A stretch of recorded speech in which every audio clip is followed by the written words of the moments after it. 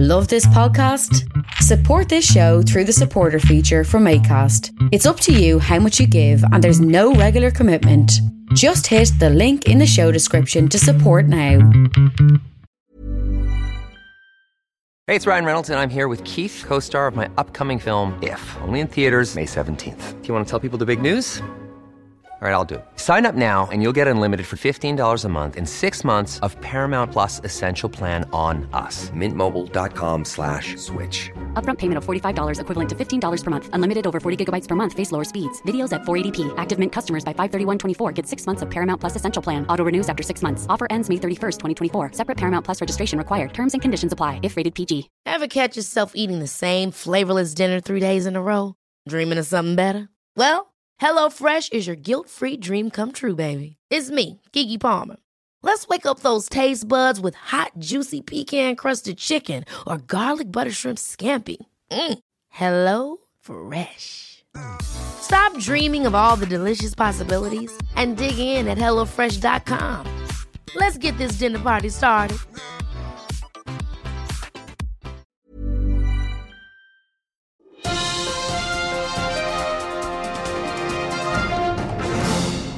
Breaking news just in, the Prime Minister of the UK has resigned. 5 candidates are up for the post and will undertake... Hold on, I'm just getting something in my earpiece.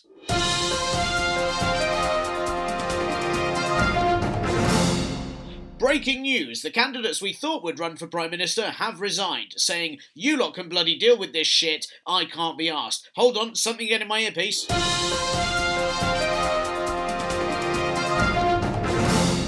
Breaking news, the candidates you didn't presume were running are now running for the position of Prime Minister. Oh no, wait.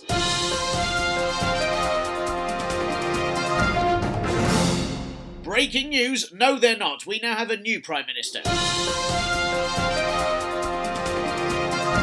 Breaking news, no sorry, they've resigned too. Breaking news, the Queen has just resigned.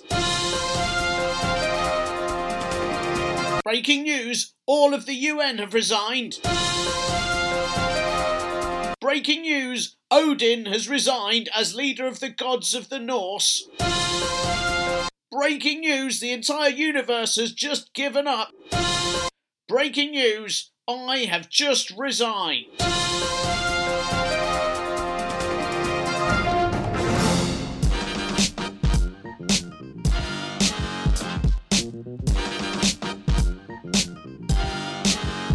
Hello and welcome to the Partly Political Broadcast podcast on this, another week where if UK politics was a soap opera, the EastEnders drumbeat would have played every couple of hours as MPs, political journalists and the general public smashed their head against a series of drums in despair. I'm Tiernan Douieb, and while I'm not a mother, I'm more suited to host this podcast than Theresa May, as I do have a stake in the future and several vampires after a rather stressful trip to Transylvania. Although, to be fair, one of them might have actually been Michael Howard. It's quite hard to tell. As is ever the exciting thing about being a politics podcast, is that last week's show became more and more irrelevant every single hour after I released it. And so now here we are, a week later, with Britain about to experience the second shitty May that it's had this year. Yes, Prime Minister Theresa May is to succeed David Cameron, or devour his soul, I'm not sure how the Conservatives do it, on Wednesday. So, depending on when you're listening to this, David Cameron could have just been turfed out of number 10 onto the streets, where he's going to have to fend for his life with just a sharpened spoon and the shirt on his back until he dies of a rare strain of yellow fever after eating a rat carcass he found floating in the Thames. Or, you know, more likely he'll probably just have a lovely life as a millionaire, doing after-dinner speeches for weapons companies, whilst rarely giving a shit that he'll mainly be remembered for the deaths of disabled people, accelerating the destruction of the NHS, increasing child poverty, not building any houses, carelessly letting the Brexit happen, and fucking a dead pig's head. Yes, David Cameron is going to go down in history as that twat with a face like an upset balloon who ruined pretty much everything. In Theresa May's first brief speech as a newly elected leader, she gave tribute to David Cameron and also to Andrea Leadsom, who stepped down after not being able to cope with, well, seemingly anything in life. And after 4 days of the worst leadership campaign possible, Andrea has probably just gone to lie down in a dark room for a very long time. Leadsom never stood a chance as a challenger to Theresa May after it emerged that she had lied on her CV. But still, she can now just add Prime Minister to it anyway and hope that no one ever asks. Theresa May also mentioned how Brexit means Brexit, which suggests she doesn't understand how portmanteaus work. And she promised that she'd give people more control over their lives, and presumably she'll be checking your emails to see that you're doing it properly. So, what could the Theresa May regime look like? Well, based on her work in the Home Office, the entire police service could be replaced with G4S, which means that when you call 999, it just links through to a ringing phone in a room completely empty apart from a barking dog. As UK citizens need to renew their now non-EU passports, the backlog that was created could build to an incredible amount, and therefore many people will be deported because they haven't arrived in the post yet. Anything that produces any kind of joy could be classed as a narcotic and banned, and we could all be reduced to eating cardboard and watching 15 channels of reality shows about paint drying. Plus, Theresa May has a geography degree, so expect some fast-paced erosion of society leading to a change in the political landscape. Yes, she's an easily identifiable natural hazard. But I hear you cry, how great that we'll have a female Prime Minister again. Yes, true, except it's a bit like how I feel about Hillary Clinton in the US. You know, I'm very, very glad that she's broken that glass ceiling. I just wish someone else had done it that isn't then likely to force-feed those glass shards to a puppy. Theresa May has said that she's a feminist, but it's obviously a special class of feminist that only supports equality for white women who are already residents of the UK, as many of her policies in the Home Office have left refugee women trapped in horrific domestic violence situations. Yes, while compassionate conservatism was merely just trashing everything you own but leaving a flower on it in a very insincere sorry note, the months of May look like it could just be a bulldozer through your front door followed by an unapologetic shit on the remains of your carpet. I'm pretty sure the Bank of England will announce soon that having May as PM will help the economy, even though it's probably just because, as a woman, she'll be paid 19.2% less than David Cameron was. So on this week's show, I've attempted to chop up all the news, cook it down to just its necessary parts, and we'll serve it up with a garnish of very terrible jokes, none of which are going to stop it from tasting like terrible, terrible political shit. I'm going to be looking at the finally released, long-awaited Chilcot report, the fact that Jeremy Hunt is still one of the worst people on the planet, despite there being tons of contenders this year, and I have a really lovely chat with Maurice McLeod from Media Diversified about the rise of post-Brexit racism. Firstly, though, as always, cheers, big ears, for listening to the show. Again, there's been a big boost in listeners over the last week or so, which is lovely. And hello if you're a newbie, and very well done for joining at the best point in order to not suffer from terrible, terrible jingles. Secondly, we've had one new iTunes review, so thank you very much to QP Cafe for those lovely words. And if you also listen to this via an Apple device, then please do rate us on iTunes, give us a star rating, it really, really does help. Thirdly, I realised last week that I did the same joke about the AA credit ratings and batteries 2 weeks in a row, and none of you seem to notice, you absolute slackers. I'm also hoping, because it may also be just, hey, it is a great joke, and you loved hearing it twice. More likely, you just probably didn't realise it was a joke and just listened through it anyway. Anyway, I promise it shan't happen again. Fourthly, one thing I do want to let you know about, this is in the IRL, in real life world. I am running an event on July the 21st at Conway Hall in Holborn in London. So if you live near there, or you've heard of London or read about it in a book, do come along, right? Because what I've tried to do is something in the style of Jon Stewart's Rally to Restore Sanity. And I thought in these crazy political times, what I would do is get a mega list of comedians and poets and musicians from 7:30pm to 11pm, just endless acts in order to cheer us up and restore a little bit of sanity to this rather crazy world that we're in at the moment. All the proceeds go towards helprefugees.co.uk, and currently the lineup includes people like Shappi Khorsandi, Andy Zaltzman, Phil Jupitus, Mitch Benn, Angela Barnes, Tiffany Stevenson, Johnny and the Baptist, Nish Kumar, some of the Hackney Colliery Band, Ball Z, who's a beatboxer, Shemaine Suleiman and Mr G, who are poets. It's going to be fantastic. And you can book all the tickets via conwayhall.org.uk if you search through the events, or on Eventbrite if you search for A Night to Restore Sanity. It's going to be really brilliant fun. I'm going to be hosting, and hopefully it will cheer everyone that comes up for at least an evening. It's also part of a series of events run by Sam Duckworth, who you might know as the musician Get Cape, Wear Cape, Fly, and he's created this series of events called the Summer of Love 16, including loads of free panels and music events and all sorts of things, and they're all quite cheap or free, and they're under the banner of being pro-unity and diversity and generally not being a dick. It's brilliant. It's a great thing that he's doing. So if you want to check that out, it's on Twitter or Facebook at Summer of Love 16. It's going to be fantastic. And lastly, there's going to be no podcast next week as I'm getting married on Sunday. And if I spend my first day as a married man shouting at the news and recording and editing this, I think it might not bode well for the future of my relationship. There is going to be a show the week after, but because I'm away next week, there might not be an interview, and I'm probably going to struggle to interview someone while I'm away. Again, if I spend the mini honeymoon I'm having calling and having political interviews, could well not do good things for our relationship. But don't worry, don't fear, right? I know you're thinking, what are we going to do? There's probably going to be more crazy news next week. Well, look, if Neil Hamilton, as he's proposed in the UKIP conference this week, starts an armed revolution, then I promise I will be hiding in a bunker crying a lot. Sorry, I mean, I will do a mini podcast to make sure that you are not alone in your despair, but otherwise be back properly in 2 weeks. And now, for some things that you may have missed.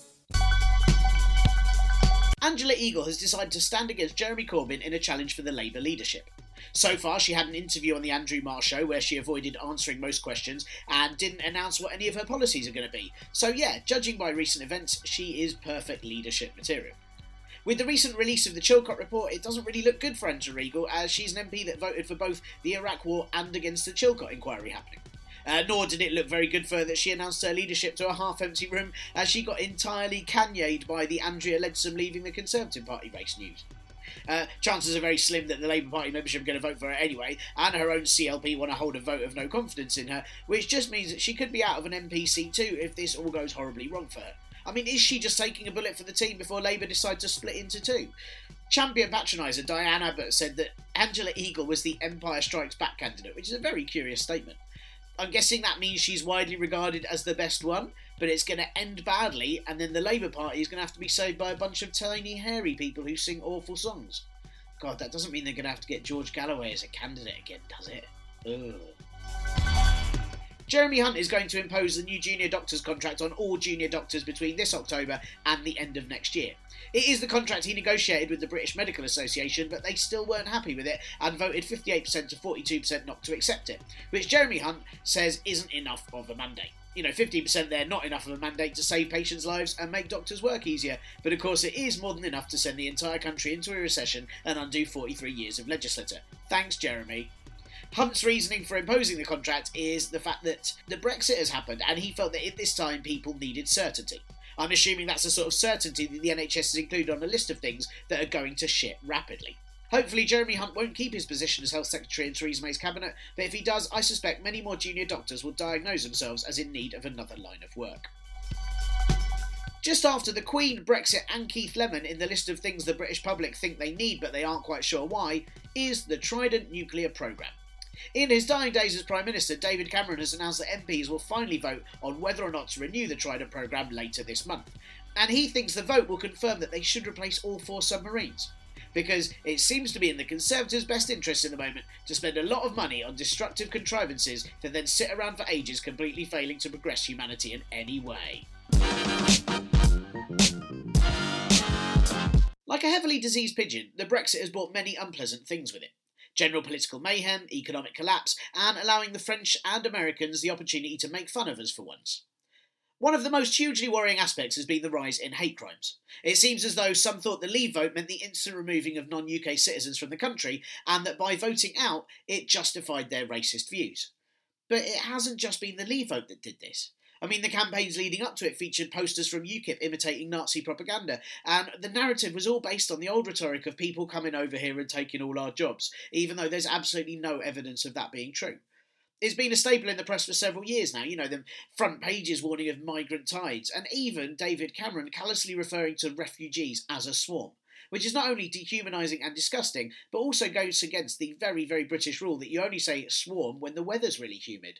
This week, to discuss all of that, as well as the depressing recent events in America of even more racially prejudiced killings, I spoke to Maurice McLeod, who's a long-time journalist, social commentator and director of the excellent Media Diversified, which is a non-profit independent publishing platform that aims to advance the conversation around race, politics, identity and popular culture. I really enjoyed talking to Maurice, and as you'll see, he's a fantastically eloquent and interesting man. Irritatingly, about 3/4 of the way through the interview, the recording platform that I used decided that it was full of memory, and in panic, instead of being able to fix it, I just sort of switched it off and resorted to a far, far worse recording app that I use as a backup, and it wasn't set up properly, and well, it sounds kind of echoey and terrible. I'm very sorry. The wonderful Mark Struthers, who edits this, he tried to fix it, he sadly couldn't. So look, I think Maurice's points are really worth hearing, and I've done what I can and left it in. It is in the second section, and if you can't cope, then just skip it, but I highly recommend trying. I'm really sorry I'm such a technologically challenged idiot. Anyway, here is Maurice. Enjoy. So, current reports say that hate crime has risen in Britain 42% in the last year, and there's been a real sharp increase since Brexit. Do you think this is a temporary increase, or do you think that Britain's become more racist and divisive as a result of kind of recent events?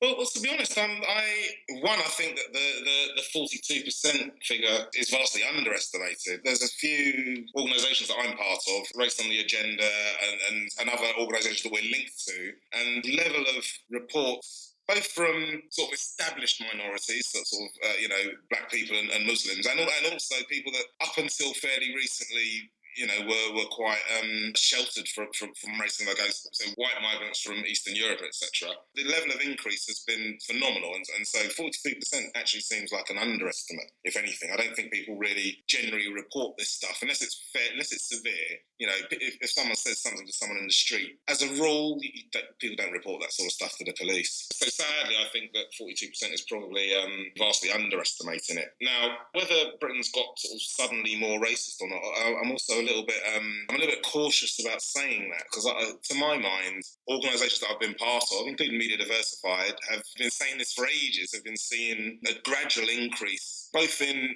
racism and xenophobia, and also in people's confidence in expressing, those sort of deep, dark inner thoughts. That maybe we were getting to a situation where, the PC brigade or whatever the right wing like to call it, it sort of encouraged people that maybe it wasn't cool to go around saying that sort of stuff, and bit by bit we've been seeing a backlash against that, where people are like, no, I can say what I want, and whether it's the growth of UKIP or the English Defence League or even just the mainstream parties getting a little bit more pandering to those sort of messages. We've been seeing a gradual but determined increase in racism and racist incidents anyway. So I don't think the Brexit thing has sort of suddenly invented a racist Britain. It's just emboldened some of the people that maybe were thinking this stuff. They sort of suddenly now think, 17 million people are on my side. Well, you're great. Well, that's what I can say then. It's my right to go and tell that woman to take a hijab off, or that guy to go back to Poland, or that black guy that's lived here his whole life. I can tell him to go back to Africa or something, because everyone else agrees with me. It's people feel bolstered, I think. Right, yeah, because there has been one of those things I've noticed is a lot of the kind of heroes of, I suppose, the right wing are always people that they say, they just tell it like it is. And often when they're telling it like it is, they're being quite racist rather than telling anything like it is. It seems to be really odd that that's been something to be proud about, I suppose. Absolutely. I mean, the whole Farage thing, and not even just. No, I don't think it's restricted to the UK. To be honest, I mean, the growth of Trump in America and various right wing politicians across Europe as well, and even in Australia. So in most of the Western world, there's been a pushback against. It's almost like these people are getting above their station, and every now and again a hero steps forth who's willing to say what we all think, and what we all think is, bugger off back to wherever you come from. It's so the say it, the tell it like it is thing, and the PC gone mad thing. I mean, the PC gone mad myth, I would say, has been going on. It's something that Spitting Image used to do in the late 80s. So this is nothing new at all. It's just a gradual growth of people saying pretty outrageous, or going back to saying pretty outrageous things after a short blip of sort of people feeling like, oh God, maybe we can't say this stuff. It's worrying, but it's been worrying for a while. Sure. Because it's been something that I've felt has been quite expressed a lot in papers. Papers have been very divisive, very anti-immigration, anti-refugee, and I suppose part of it is I know there's that, I think it's that Marx theory, isn't there, that if when the government want you to kind of ignore the austerity and everything, they'll suddenly start pushing racist agendas instead. But do you feel sort of that's been the case? Because you're saying that politicians have been it has been in main political parties, and it's definitely been on the front pages of a lot of newspapers. There's been a kind of anger towards outsiders or immigrants or whatever they choose to call them this week, you know? Yeah, I mean, without a doubt. I mean, I, for my sins, spent quite some time working on the Daily Express. Oh, wow. Yeah, exactly. I mean, I kind of joined when it was making moves to be a left-wing version of the Mail, and then Richard Desmond took over the paper, and it very quickly reverted to type. And when was it going to be left-wing? I had no idea. Exactly. No one remembers. There was a little phase where Rosie Boycott, who was named by the sort of right-wing press Rizla Rosie, because she sort of thought it was probably a good idea to stop criminalising marijuana and stuff like that. So she took over the paper and started making those moves. We've got loads of angry letters from sort of, generals from Tunbridge Wells or whatever. And then, oh, God. And then Richard Desmond bought the paper and just went, no, let's go right back over to let's be a dumb man's Daily Mail, and that's what it went back to being. So I sort of found myself trapped in a paper that was writing stories about immigrants eating swans and all sorts of crazy made up nonsense. The Mail, the Express, and the Sun, but also to be honest, also the papers that sort of purport to be centre or left leaning have not had a brilliant record, to be honest, on migration, and not just on migration and racism. Also on, I mean, you can look at the staff makeups of these papers. For as long as I've been a journalist, which it's been about 25 years, there's been a big call for these papers to diversify their staff, and there's been efforts, but we're not much further on than where we were sort of 25 years ago. It's still journalism is a club for, dare I say it, posh white people to tell stories about posh white people. That's kind of that's kind of what journalism and the mainstream media is and has been for forevermore, to be honest. Do you think social media has helped to increase levels of racial abuse, or do you think that we're kind of more aware of it because of social media? Like, I've sort of found that, again, I'm endlessly on Twitter, and I notice people being aggressively racist on Twitter far more than I ever have seen in real life, I think. It seems quite... But then I also wonder if, like you say, it's always been there. Has this just allowed people to be more vocal and open about it? Social media is interesting, isn't it? I think it's a little bit of both. I think social media absolutely puts a megaphone in the hands of sad weirdos who would have just been locked in their bedrooms before. So that's definitely true. I mean, when I write something, when I have something published in the Guardian, and that's in the Guardian. That's I'm not even talking about a right wing publication. When I have something published in the Guardian, the level of vitriol that I get from people who just kind of feel like they're anonymous behind their screen and they can say whatever they want, it is quite phenomenal. But I certainly don't believe that social media has invented those people. It's just given them the power to say what they want and to amplify their voices. Now, It's also, on the other side, it's also given power to sort of minority groups and people that are marginalised to want to come together and form alliances with themselves and go, oh God, it's not just me. There are other people that are going through this. We can, the organisation I'm part of, Media Diversified, very much grown because of social media. We have allies all over the world because of social media.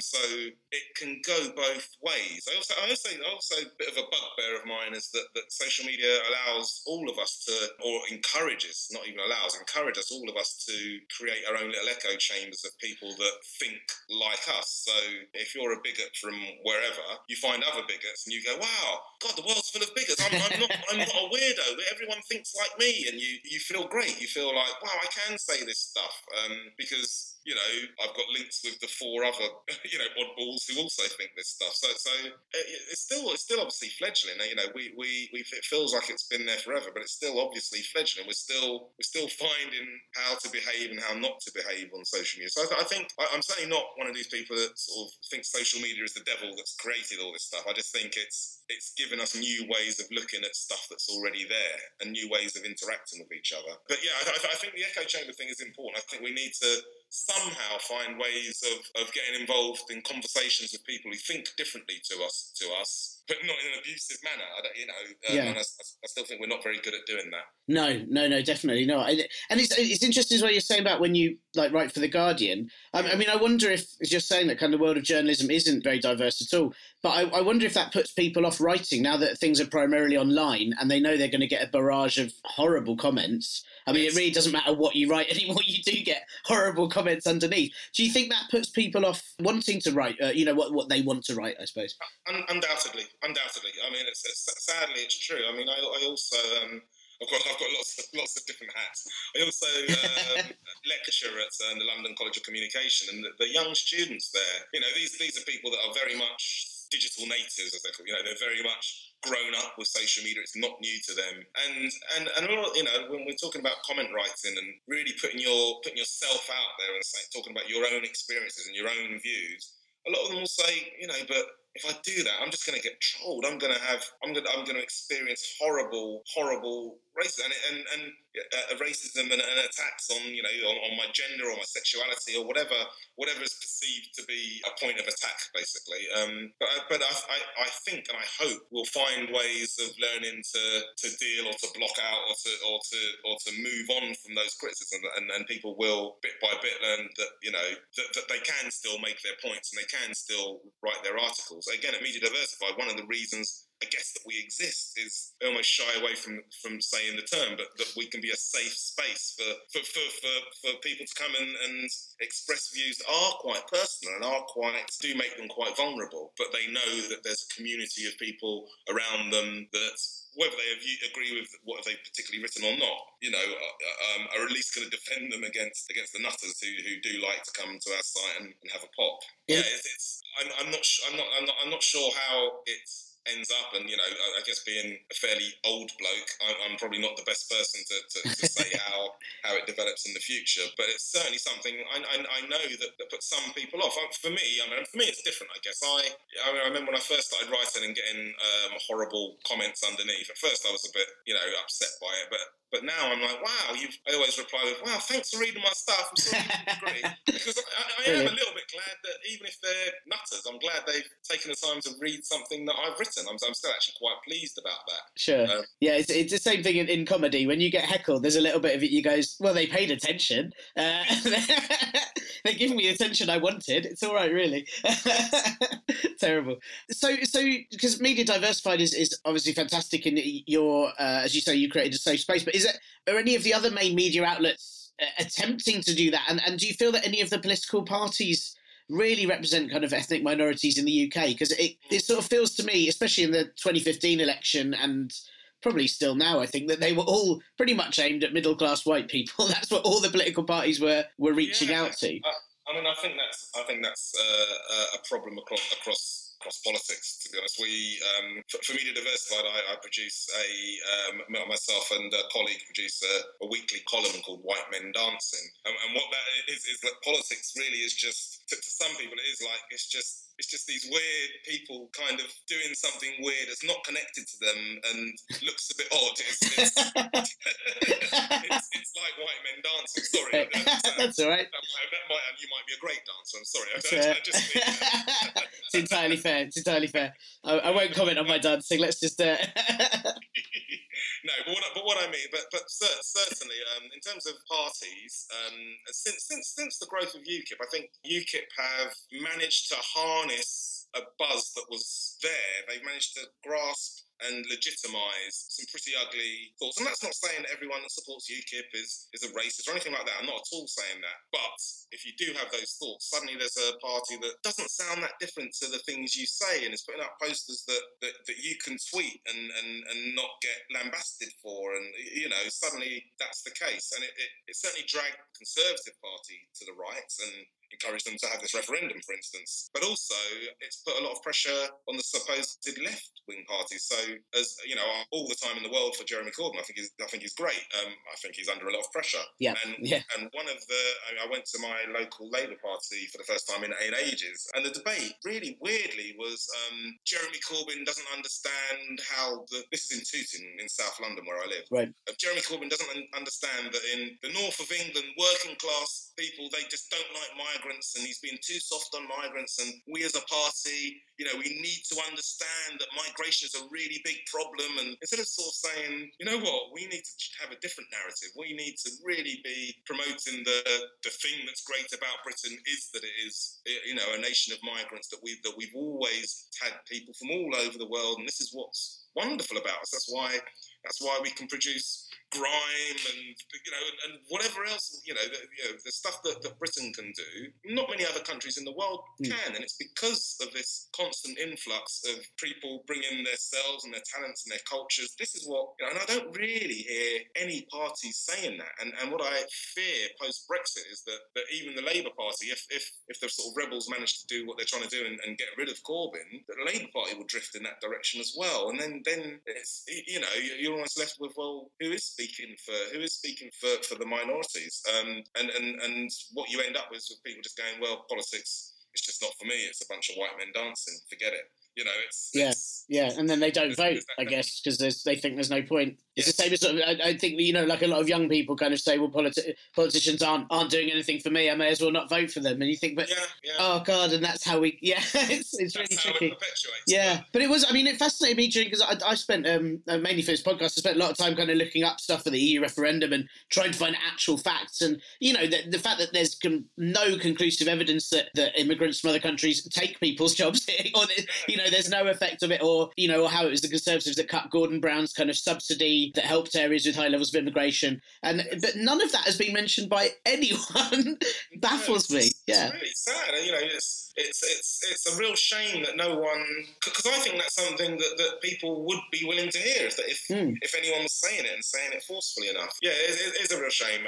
And I'm an optimist. I always think, okay, I'm not happy with the Brexit vote, clearly, but that's happened now. But I guess I'm also old enough to remember, the 80s when sort of it seemed like we'd never get rid of the Tories. They just kept winning over and over and over again. And as horrible as that was, and we're still feeling the effects of it now, let's face it, and of, let's be straight, and with New Labour that followed and kept a lot of the policies, we're still feeling the effects of it now. But what also came out of that time was protest music and really interesting community groups and coming together in alliances and political hip-hop and all sorts of almost cultural pushbacks against that sort of the sort of rhetoric that we were getting from the mainstream. It sounds like a really small silver lining, but I am even seeing now alliances between organisations that previously were too busy bickering amongst each other, and are suddenly going, whoa, hang on, we've got to come together and defend the people that we're supposed to be supporting here, because times are going to get a little bit rough. So that's which it doesn't sound like a good thing, but it is a good thing. Good things will come from this. Yeah, people will be galvanised. People will be politicised. The future politicians, the future activists, the future community leaders are the sort of 15, 16, 17-year-olds who are seeing this Brexit thing and going, oh my God, what's happened to the country? Those people will go on to be active, which is a good thing. And we'll return to Maurice in just a minute. But first, Chilcot Inquiry audiobook, excerpt page 478. WMD. I do love acronyms. I'm a PC with a CB, a GCB and a KCB, and I once worked for MI5 and MI6. I have no idea what they all mean, but they look fancy and it means I can introduce myself as Lord Chilcot's Cubber Gugabuk, and no one can do a damned thing about it. In fact, WMD reminds me of the noise our small boat used to make when we took it out for a swim off the coast of Poole. Woomada, its rusty old engine would go. Woomada, woomada, woomada, woomada, woomada, woomada, and then a chug, chug, chug as you tried to get it up and running. It certainly took more than 45 minutes to get her going. What was I going on about? Oh, boats. Yes, boats are great. That was an excerpt from the audiobook of the Chilcot Inquiry, page 478.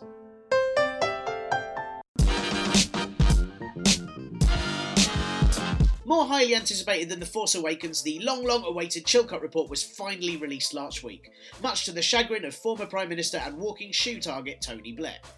2.6 million words and several forests of it in a way that proved Chilcot has spent so long on this, he started before ebooks were even around. Lord Chilcot presented his findings in a presentation that really felt like the iPhone 7 should have been unveiled at the end. Hey, it's Ryan Reynolds, and I'm here with Keith, co-star of my upcoming film, If, only in theaters May 17th. Do you want to tell people the big news? All right, I'll do it. Sign up now and you'll get unlimited for $15 a month and 6 months of Paramount Plus Essential Plan on us. MintMobile.com/switch. Upfront payment of $45 equivalent to $15 per month. Unlimited over 40 gigabytes per month. Face lower speeds. Videos at 480p. Active Mint customers by 531.24 get 6 months of Paramount Plus Essential Plan. Auto renews after 6 months. Offer ends May 31st, 2024. Separate Paramount Plus registration required. Terms and conditions apply if rated PG. Hold up. What was that? Boring. No flavor. That was as bad as those leftovers you ate all week. Keke Palmer here, and it's time to say hello to something fresh and guilt-free. Hello Fresh. Jazz up dinner with pecan-crusted chicken or garlic butter shrimp scampi. Now that's music to my mouth. Hello Fresh. Let's get this dinner party started. Discover all the delicious possibilities at HelloFresh.com. I'm Sandra, and I'm just the professional your small business was looking for. But you didn't hire me because you didn't use LinkedIn Jobs. LinkedIn has professionals you can't find anywhere else, including those who aren't actively looking for a new job, but might be open to the perfect role, like me. In a given month, over 70% of LinkedIn users don't visit other leading job sites. So if you're not looking on LinkedIn, you'll miss out on great candidates, like Sandra. Start hiring professionals like a professional. Post your free job on linkedin.com/achieve today. Instead, we got a damning report into all of the intelligence failings that led to the atrocity that was, and still is, the Iraq War. From 2003, the war destabilised Iraq hugely to the extent that it has never really recovered, and it resulted in hundreds and thousands of deaths, including so many civilians. The war was largely based on the premise that Saddam Hussein, the Iraq leader, had weapons of mass destruction that could be assembled and attack the UK in just 45 minutes, despite a complete lack of evidence and the knowledge that really, had they bothered to check, the UK companies that sold Iraq all their weapons could have just advised otherwise. While public opinion in the UK at the time, in 2003, was 58% for the war, many opposed it all over the world, and worldwide demonstrations took place with millions and millions in protest. MPs such as Claire Short and Robin Cook resigned from their posts, the UN Weapons Inspector David Kelly was mysteriously found dead, and Liberal Democrat Charles Kennedy was shamed for his anti-war stance, ruining his career and turning him to alcoholism. So, needless to say, Chilcot's findings were less of a surprise, more a relief that finally an old rich white man is saying what we've all been thinking for years, so therefore it must be true. Phew. Now, before I go any further, let's just remember the Iraq War is one of those subjects where you can have some nuance. For example, Saddam Hussein was indeed a terrifying dictator who is also responsible for the deaths of hundreds of thousands of Iraqi civilians. But this doesn't mean it justified a war killing even more civilians. That's very much the thinking of the two wrongs make a right school of thought, which we all know isn't true. Two wrongs make a wrong, and if you do wrong, it makes your heart go still, which isn't healthy, especially on a Monday. The key findings in the Chilcot report, or at least in as many of the 2.6 million words that people have actually managed to read of it, include that all peaceful options of disarmament hadn't been exhausted, and so military action for the UK and US wasn't a last resort. They include that the intelligence around the existence of WMDs was presented with a certainty that wasn't justified, which sounds a lot like when I tell my jokes in a comedy club. The planning and preparation for what happened to Iraq after the execution of Saddam Hussein were wholly inadequate. That Blair was warned it would increase the threat of terror attacks on the UK and US. That the government didn't achieve its stated objectives, and that there was no imminent threat from Saddam at the time to the Western world. I mean, a government not having the full needed intelligence, then going ahead gung-ho with drastic action that affects people's lives despite no clear plan about what will happen afterwards, well, I'm glad that doesn't happen anymore, eh guys? Guys? But there's also a few more weird moments in the report, including Tony Blair saying to George Bush just several months before the war, "I will be with you, whatever." Which makes it all sound a bit like a teen drama where Bush's parents had banned him from going out with a guy who actually believed in education. But it was this sort of sweet nothings that meant that Blair and Bush undermined the UN Security Council's authority, meaning the legal basis for the war wasn't at all clear.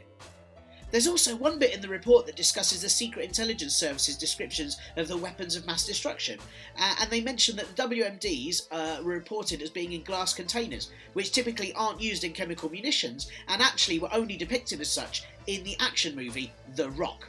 Which ponders the question, did the Secret Intelligence Service just add in bits from films to make the report seem more plausible? Or was the real solution to overthrowing Saddam Hussein just sending in Nicolas Cage and Sean Connery? I mean, several hundred lives could have depended on just 2 men breaking in. If anything, that sounds like a solution to an awful lot of problems. So, what now? Well, Chilcot was very careful to not provide the legal case on whether Blair was guilty of war crimes, as he said that was for the courts. But Conservative MP David Davis is presenting a motion to say that Blair was in contempt of Parliament. And that's not entirely clear what would happen to the former Prime Minister if he was ruled as guilty of deceiving Parliament, but he would definitely be stripped of his Privy Councillorship. And I know what you're thinking, you're going, imagine that, he is responsible for the deaths of hundreds and hundreds of thousands of people, and that means that he won't be able to advise the Queen on a couple of unimportant things anymore. That is justice, ladies and gentlemen, that is justice. And Tony Blair himself, well, he seemed a tad more sheepish than his usual smug self at his press statement after the report was released, but he didn't seem all that sorry. Instead, he said that he would invade Iraq again. Hopefully he means by himself this time in maybe just a sharpened spoon, because I'm not even sure that Cage and Connolly would want to back him. Blair chose to read what he wanted to from the report. He said that Chilcot doesn't state that there was any improper use of intelligence, which I suppose that's fair, because how can you improperly use anything you weren't using in the first place?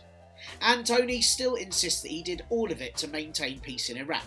That in that way where, sort of, if you bomb somewhere enough, it means eventually it's quite peaceful because absolutely nothing there survives anymore. And really, has anyone actually learnt anything from this war at all? I mean, Cameron decided to push for a vote to bomb Syria, again, for peace, with recent evidence that UK bombs failed to hit any of ISIS targets, despite them supposedly being surgical strikes. I suppose in the way that you might go to have your appendix out and you'd find that someone 6 beds down has now lost a leg and you've still got your appendix. And those in Labour who supported the Iraq war and voted against the report happening are now running for leadership of Labour all over again. So all in all, the boat hasn't really rocked much. I mean, Blair maybe being in contempt of Parliament, that will come through and we'll have to wait and see what comes from that, and whether the families of the soldiers and those that died in the war are going to get any sort of real compensation. Researchers and civil servants are going through the report word by word, and as there's 2.6 million of them, we might just have to wait another bloody 7 years to find out what those words are. And now, back to Maurice.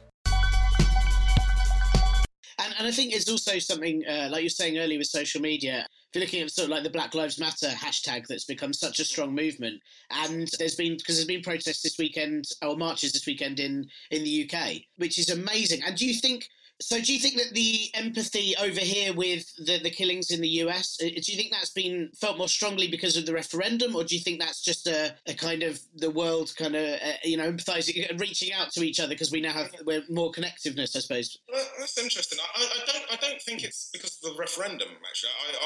I think there's always been pretty close links between the black community here and the black community in the US. Let's face it, the United States, because of its cultural dominance, because of Hollywood and hip hop and Hollywood and music, has always had a big reach across all races. But black communities in Britain have always had a link and had an interest in the US and been aware of the killings and the various incidents that have been going on there. From Rodney King to Tamir Rice to Trayvon Martin. These are names that not just black people, but people that are activists know about in Britain, always have known about. So it's no surprise to me that there's a march going on right now. I believe in Brixton there was a march yesterday in Westminster. I think there's another one. It's at Oxford Street, I think it's where, isn't it? Yeah. Yeah, showing solidarity with the awful things that are going on in the United States. I will say that it does sometimes feel like that solidarity is one way. It does, America's quite an insular country, and I do wonder how much black Americans, for instance, know about Mark Duggan or Sandra Bland or any of the campaigns or Smiley Culture, any of the campaigns that we've had over here. I kind of feel like we're sometimes a little bit on our own when it comes to black British deaths, but I think I believe you sort of teach by example. I believe that just because they're not being that united with us, I still think you show solidarity, because I watch those YouTube videos of just hideous things happening in America, and I'm thankful that the British police don't have guns, to be honest. Yeah, but also I think our mentality here is slightly different, which I'm also thankful of. But I feel like it's happening to a member of my family. I feel very, and I know it's not just me. I know a lot of black people here feel very touched and moved by the stuff that they're seeing happening in the United States. And let's face it, when it comes to the drive for equality, the United States and South Africa and various places are quite iconic. The civil rights movement in the US is something that almost every black person grows up knowing about. You know about Martin Luther King and Malcolm X and the Black Panther Party, and before that, about Harriet Tubman, and these are things that black people grow up, almost as part of they're hardwired to know this stuff. So we can't help but feel connected to the Black Lives Matter movement, which I think is the most important political movement of this century so far. It's going to be the stuff that gets taught in schools in 100 years' time. It's phenomenal. Yeah, it's absolutely amazing. Hello, it's me. So this is where the interview recording went wrong. There'll be a sudden point in this answer where it sounds a bit like Maurice is trapped in a cave or down a well, and I can assure you that he wasn't, to my knowledge. Anyway, this is entirely my fault for not knowing how technology works. So if you can put up with the echo, I've left it in because I think his answers are brilliant. I should also say that there's a bit of editing in the middle where I had to cut myself out, where I was basically panicking trying to fix it, and that's why I also respond to his rather sort of depressing bit about the number of deaths of black people caused by cops equating to the number of lynchings there used to be, and I respond to that perhaps rather oddly. So I just want you to know that I was really disturbed by the information. It is just that then followed a pause and some panic teching, and then that's why I respond quite upbeat. It's not at all that I have absolutely no heart. So if you can handle it, go for it. If not, skip ahead about 14 minutes and get to the rest of the podcast. Bye. I mean, that was just why I was interested in the recent ones, purely because we've seen, it's so depressing, but there seems to be a kind of prejudicial killings in the States by cops pretty much every other week at the moment, the names are, and I just sort of wondered what, I mean, unless I could be completely ignorant here, but I didn't think there'd been marches over here before in support, so I wondered what... There have been. I think. Oh, there have. Okay, sorry, I was being ignorant. Sorry. No, that's okay. I think the media attention is heightened because of what happened afterwards. If I'm honest, because of Dallas, because there's been this horrible, police shooting in Dallas. The weird and it's sad that something like that had to happen for more attention to be paid to the black deaths. I think it's something like 130 black people killed by police this year, Jesus. 550 people, full stop. So it's not just black people, but as is the case in most of the Western world, if something bad is happening, it happens in massive. Black people are always massively overrepresented in those figures, and that's the case. Sure. That's the case when it comes to extrajudicial killings by the police in the US. This is nothing new. I mean, I wrote something 2 years ago after Ferguson that I was shocked to find out that the rates of black killings, which were never really recorded. I mean, the Guardian has started. I think they've got something called The Counted, which actually looks at who's being killed by the police in the US, and I think Gary Young, one of their a brilliant journalist from the Guardian, is just about to publish a book called A Day of Killing in America, which just looks at one day and looks at the people who were killed by police on one particular day. These things have been going on for a very long time, but the rates are roughly 2 a week. So most of them we don't hear about. We hear about the extreme ones, or we hear about the children who were shot for playing with a toy gun, or the ones where there's a video. To be honest, those are the ones we see. The other ones, most of the time, mainstream media has just accepted the word of the cops. Oh, these guys were resisting, or look, this guy had a terrible record, or this guy had been smoking marijuana, so that's why he died. It's these things have been accepted for ages. And what alarms me actually when I was writing that piece a couple of years ago after the troubles in Ferguson was that killings of black people by police in the US are almost exactly the same rate as lynchings used to be during the Jim Crow era. And we kind of feel like we've moved on from that, but it's pretty much the same. Okay, you don't have people having picnics underneath the bodies, but the same amount of people with the same frequency are dying at the hands of police as used to die at the hands of lynch mobs. That was actually quite shocking for me. Yeah, that's horrific. Yeah. It prompted me to. I tried to. There's a famous song that Billie Holiday sang, "Strange Fruit," which is about the lynchings, and so I had a go at rewriting it for the modern day, and to be honest, it pretty much fits. The whole thing is alarmingly the same, and even the motivation and the messaging. When lynchings used to happen, what you'd get would be the local police going, well, if these guys wouldn't be rude or would behave differently, basically, these things wouldn't happen to them. And when these police shootings happen, what you get is police saying, well, if they wouldn't wear hoods, if they just answer correctly to the police when we speak to them, if they just, it's like it's still the victim's fault because of something in their behaviour. And the aim is still, I don't know if it's necessarily the aim, but the result is to instill fear into these communities. Oh, hang on, there's a policeman, I need to behave in a particular way or I could die. Or, there's a white guy, I need to behave in a particular way or I'm going to be hanging from a tree. It's not really changed that much, and I don't like to say things like that because I'm an optimist and I do think things get better. I do think, as Martin Luther King said, the arc of justice is long, but it's we're going in the right direction. And sometimes you think, oh God, are we? Or I think one of the lines from their piece was that lynchings didn't stop; they just put on a uniform. It's nothing. You'd like to think things have improved, but sometimes I think I'm being naive thinking that. No, that's really worrying. They're really worrying figures. I didn't realise that at all. Mm.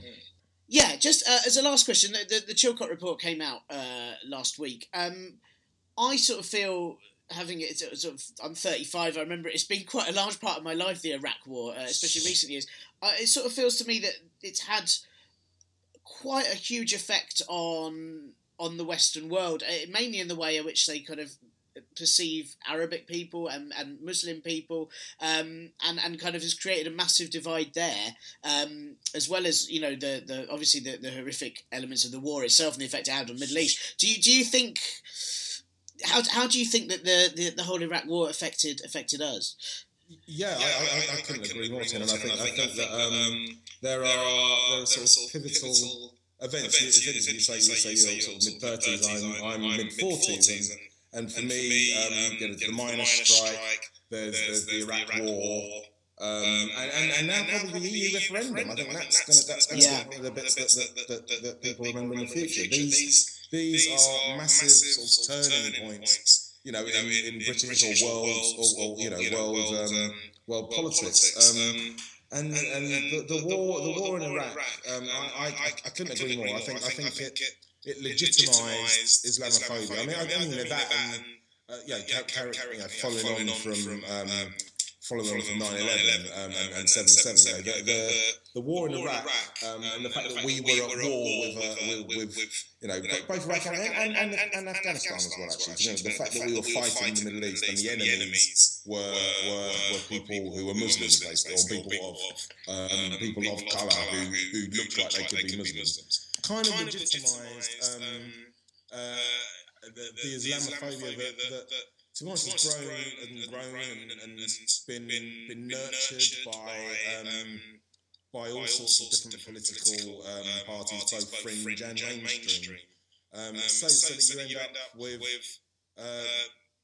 British Muslims like the guys I went to school with, and you know, we always felt very integrated, very together, suddenly feeling completely isolated by a society that sort of has turned against them, and massive stories in, you know, the mainstream papers about, you know, halal meats and you know, and even government strategies, you know, the prevent policy, that the anti-extremism policy that the government brought in, which is one of the most ridiculous bits of policy out there, which is basically making being devout or being political. It's almost made that a crime. And what you end up doing is pushing people towards extremism, pushing people away from mainstream, and either they retreat into themselves or are vulnerable to radicalisation. But then also the effect it's had on mainstream Britain is, as I say, to legitimise the quite hideous Islamophobia that's almost natural now. It's almost the case. You know, the word terrorist in most people's mind means an Islamic person blowing something up. You know, you could have Dylann Roof, you know, the white extremist in America who blew up South Carolina, church. Killed those 9 black children. He's not a terrorist for some reason because he's not a Muslim. Is the thinking? It's really we've ended up in a really weird and dark place, and the war in Iraq was the start of it. And also, I also think that for some people, you know, I'm proud to be one of the 2 million people that went on the anti-war marches. Yeah, me too. As most people, most people I speak to seem to have been on that march, seem to have been anti-war, but it's. I also feel like when it was released that what we always thought was true, that there were no weapons of mass destruction, that the war was a lie, you know, as Chilcot has kind of confirmed. We've kind of known that, you know, forever. When that stuff was convinced, that's another massive reason that people had no faith in politicians, was it kind of just confirmed that, well, they'll just say anything. They'll say whatever they need to say to get elected or to get past this particular problem or to sway us in that particular way.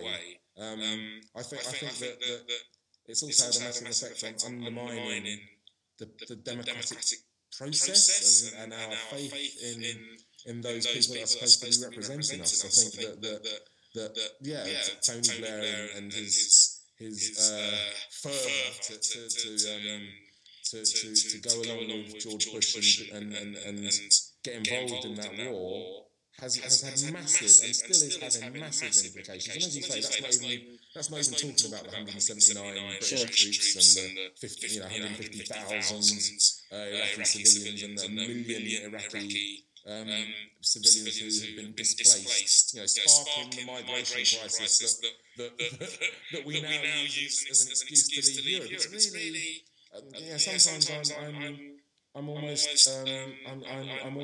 stunned by people's inability to join the dots up and say, well, hang on, this is happening, but it's because of that. It's not because, you know, these people just love Britain and want to come here and get benefits. It's because, you know, we've displaced them, and we displaced them, or we sold bombs to the people that are displacing them, or we've been involved in this stuff, and now we want to sort of wash our hands and go, oh, nothing to do with us, Gov. Oh, you need to go there and sort out your own country. It's quite stunning, to be honest, the short-sightedness of some people and the willful amnesia that some people seem to have. But I suppose that comes back to the kind of the echo chambers of the media, kind of constantly, pushing an agenda, I suppose. Absolutely. Yeah. So right. Yeah. So you as you keep saying it, I realise that a lot of these interviews for the podcast end and we all kind of go, oh, that's miserable. So, but you're an optimist. Obviously, everyone should check out Media Diversified. Are there any other kind of outlets or websites or things that you think are particularly good for kind of perhaps a different outlook or a more diverse outlook that people can? To be honest, there are loads. There are lots out there. Just off the top of my head, I like The Canary. I like Consented TV, which is a small group that I kind of had dealings with. So there are lots of really good. Well, there's this wonderful blog called the Partly Political Raw. There's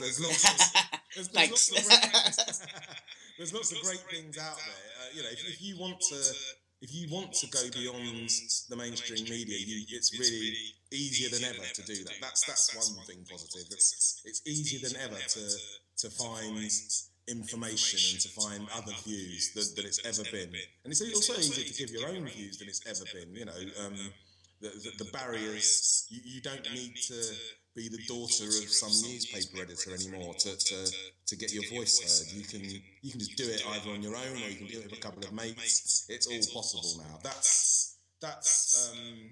That's a wonderfully positive thing that's going on at the moment. We can all get involved. There's no reason for anyone to sort of sit at home just feeling depressed. Get on with it. Make some change. Make links with other people who feel the same. We can all do it. Huge thanks to Maurice, and so sorry again for ruining the last part of the interview. I'm genuinely gutted about it, and I hope to get Maurice on again in the future to discuss other issues. You can follow Maurice at MoWords, MoWords on Twitter, and do check out Media Diversified at mediadiversified.org or on Twitter at Writers of Colour. They're about to celebrate their 3rd birthday, and they're doing a Patreon crowdfunding scheme to raise funds and further what they do. So do check that out as well at https www.patreon.com/media diversified. Do you need the HTT bit anymore? It's got an S on the end. I sort of felt it was necessary to tell you. I just don't want to let you guys down. In particular, on Media Diversified this week, there was an article by Jendela Benson called I Have My Anger Back about the shootings in the US last week, and a genuinely moving piece, really beautifully written. I would highly advise that.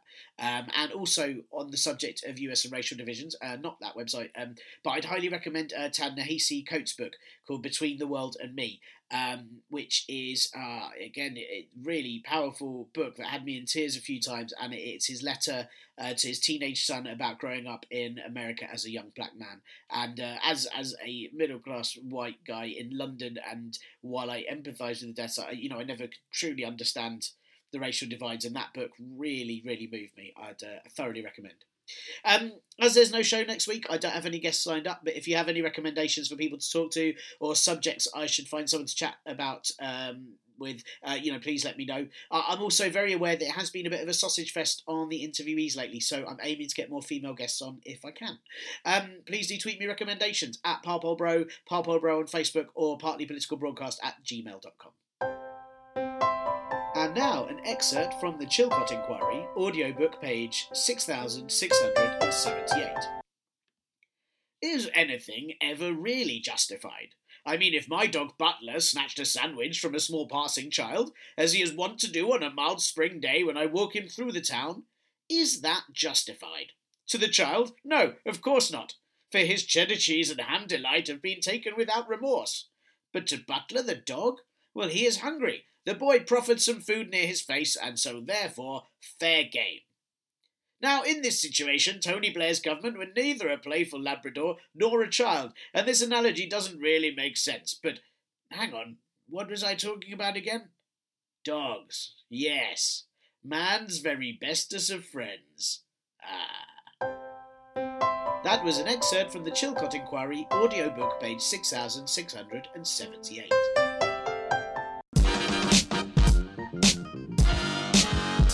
This week's question has become slightly redundant in the few hours before recording this, as it was about politics version of Guy Gomer, Andrea Leadsom. Up until Monday lunchtime, she was the challenger to Theresa May for the Conservative leadership, and never at any single point seemed to have any idea of what she was doing. One of her many low points was stating in a Times interview that she'd be a better Prime Minister because she'd had children, giving her a stake in the future, which really just says, I only care about my kids, not yours or anyone else's lives. Not only that, but as a Brexiteer, she seemed very much against what all the young people wanted, so that seemed like nonsense. Anyway, I thought I'd still keep the question, as there's every chance that she'll pop up again, probably in a cabinet position to appease Leave voters, or at least she'll put that sort on her CV either way. And so I asked you all what an appropriate campaign slogan for Andrea Leadsom would be, had she continued to run.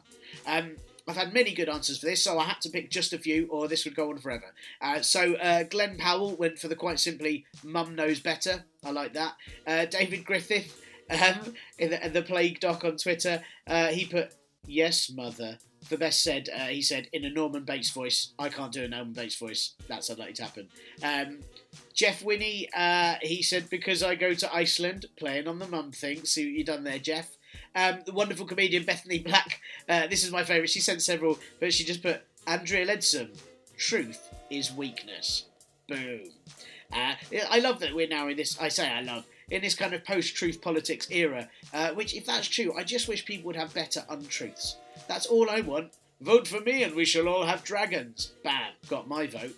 At Lee Madgwick has gone for ignorance is strength, you mothers. At Daniel Woodrow, again sent several, but my favourite was, well, because when Trump gets elected, we're all screwed anyway. Yeah, I like that. Let's do it. We may as well vote for shit, because shit will happen. Bryman tweets, at Brypot, said twin sets for Jesus. At John Beck, I've had a couple of musical options here. One was from John Beck, who says she needs a campaign song. I believe my children are our future. Teach them well, but let me lead you astray. Brilliant, nice work, John. And Princess of VP went for, this is to the tune of Linda Lindell's Good Man. What a mum, what a mum, what a mum, what a mighty, mighty good mum. Oh, Jesus, I apologise for my singing. At Steve Sparshot, just went for the straight up, Mama said vote me in. At Ethan D. Lawrence went for she's a killer foxy lady with children.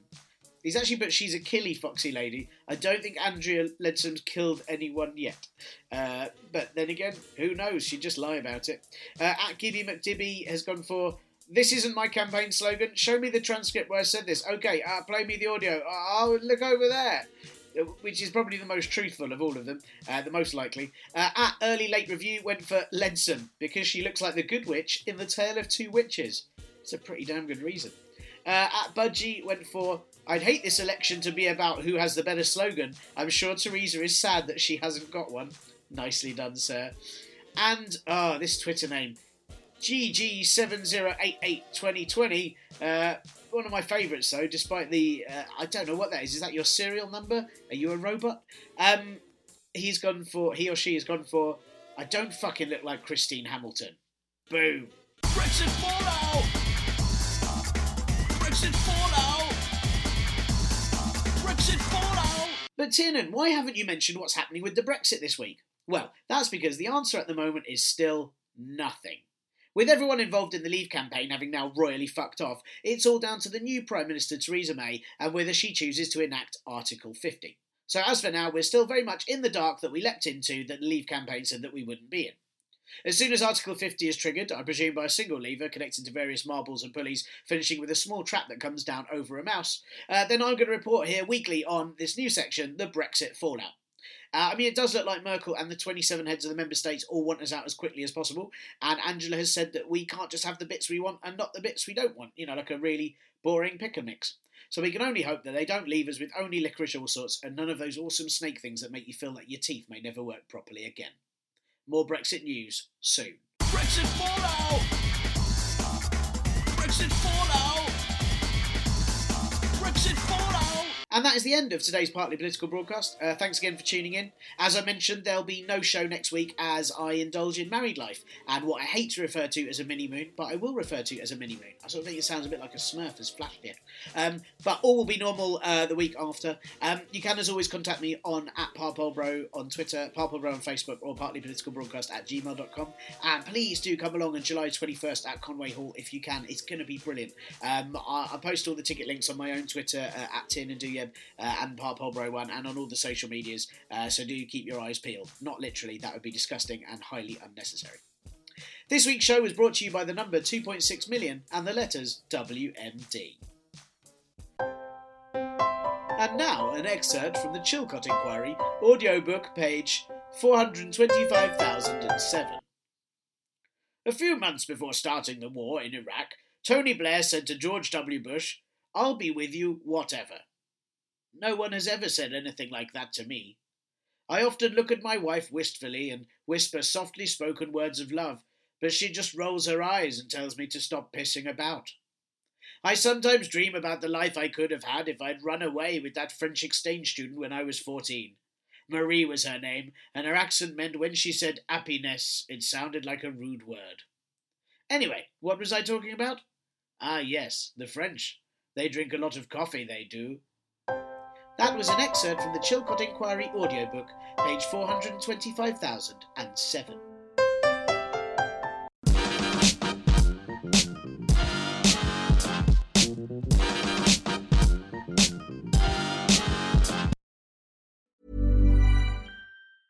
Hey, it's Paige DeSorbo from Giggly Squad. High quality fashion without the price tag. Say hello to Quince. I'm snagging high-end essentials like cozy cashmere sweaters, sleek leather jackets, fine jewelry, and so much more. With Quince being 50 to 80% less than similar brands. And they partner with factories that prioritize safe, ethical, and responsible manufacturing. I love that. Luxury quality within reach. Go to quince.com/style to get free shipping and 365-day returns on your next order. Quince.com/style.